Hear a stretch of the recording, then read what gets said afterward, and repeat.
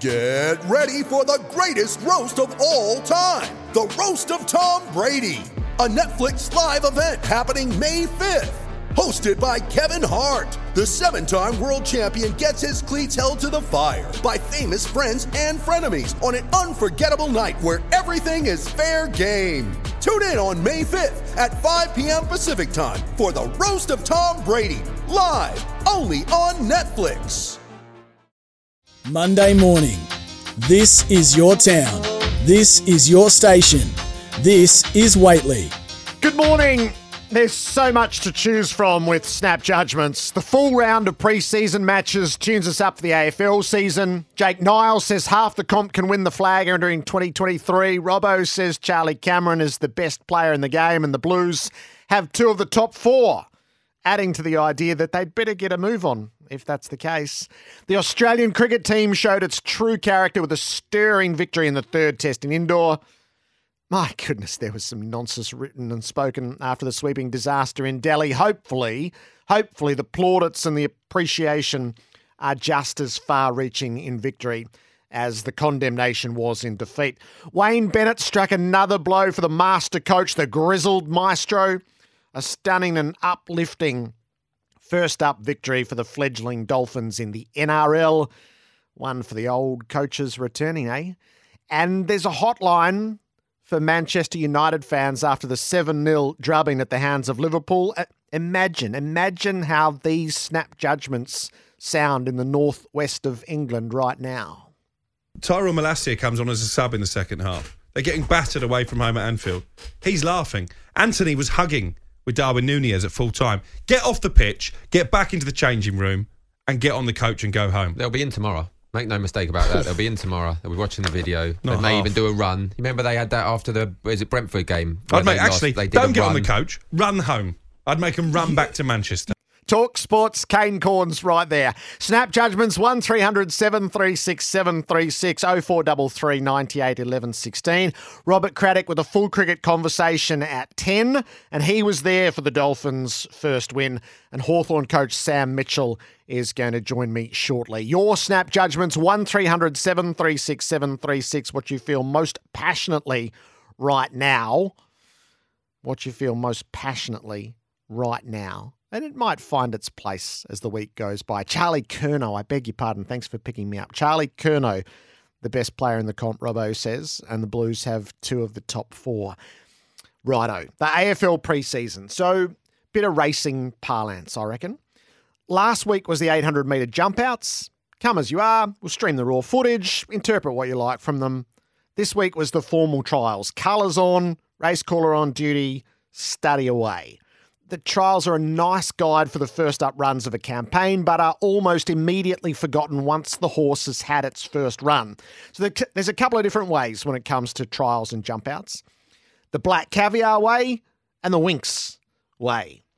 Not only did Black Caviar go through a career unbeaten in races, she never lost a trial either. She was so naturally brilliant, she'd win her trials without needing to be extended. There was no sense in trying to restrain her or pretend it was anything other.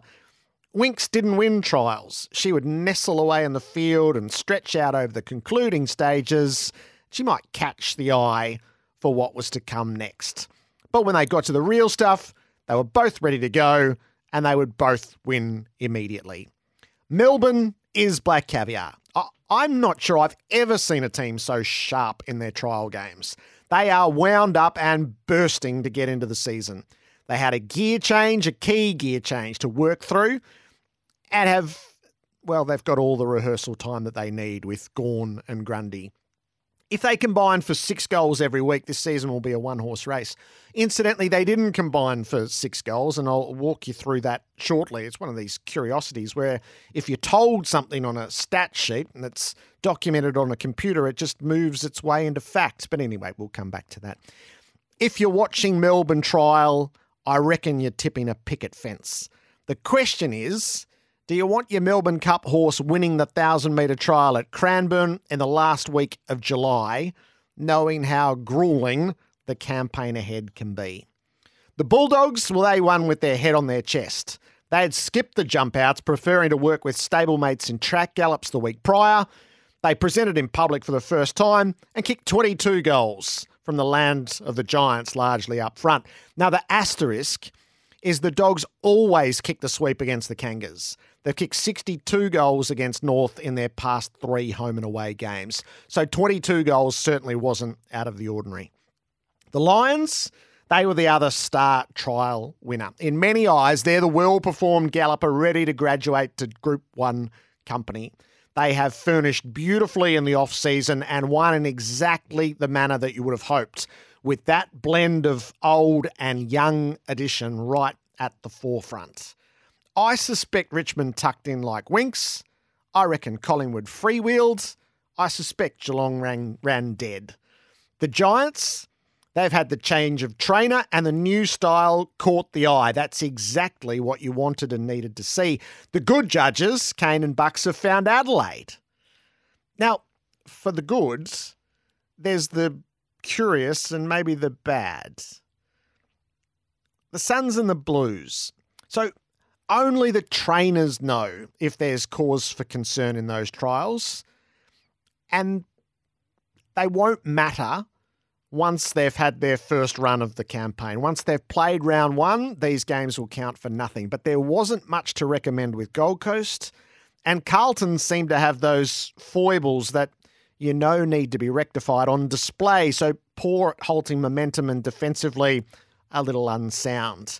Port Adelaide, they're the other conveyance to offer no level of reassurance. They bombed the start in their last preparation.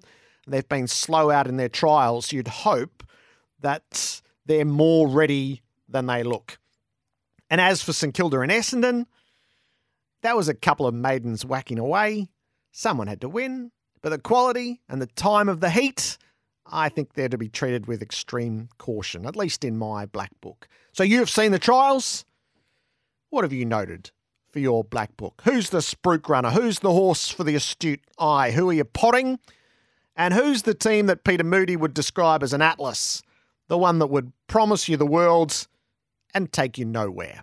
1300 736 736, your snap judgments. So came across an Essendon supporter who was so disheartened they left Moorabbin halfway through the third quarter.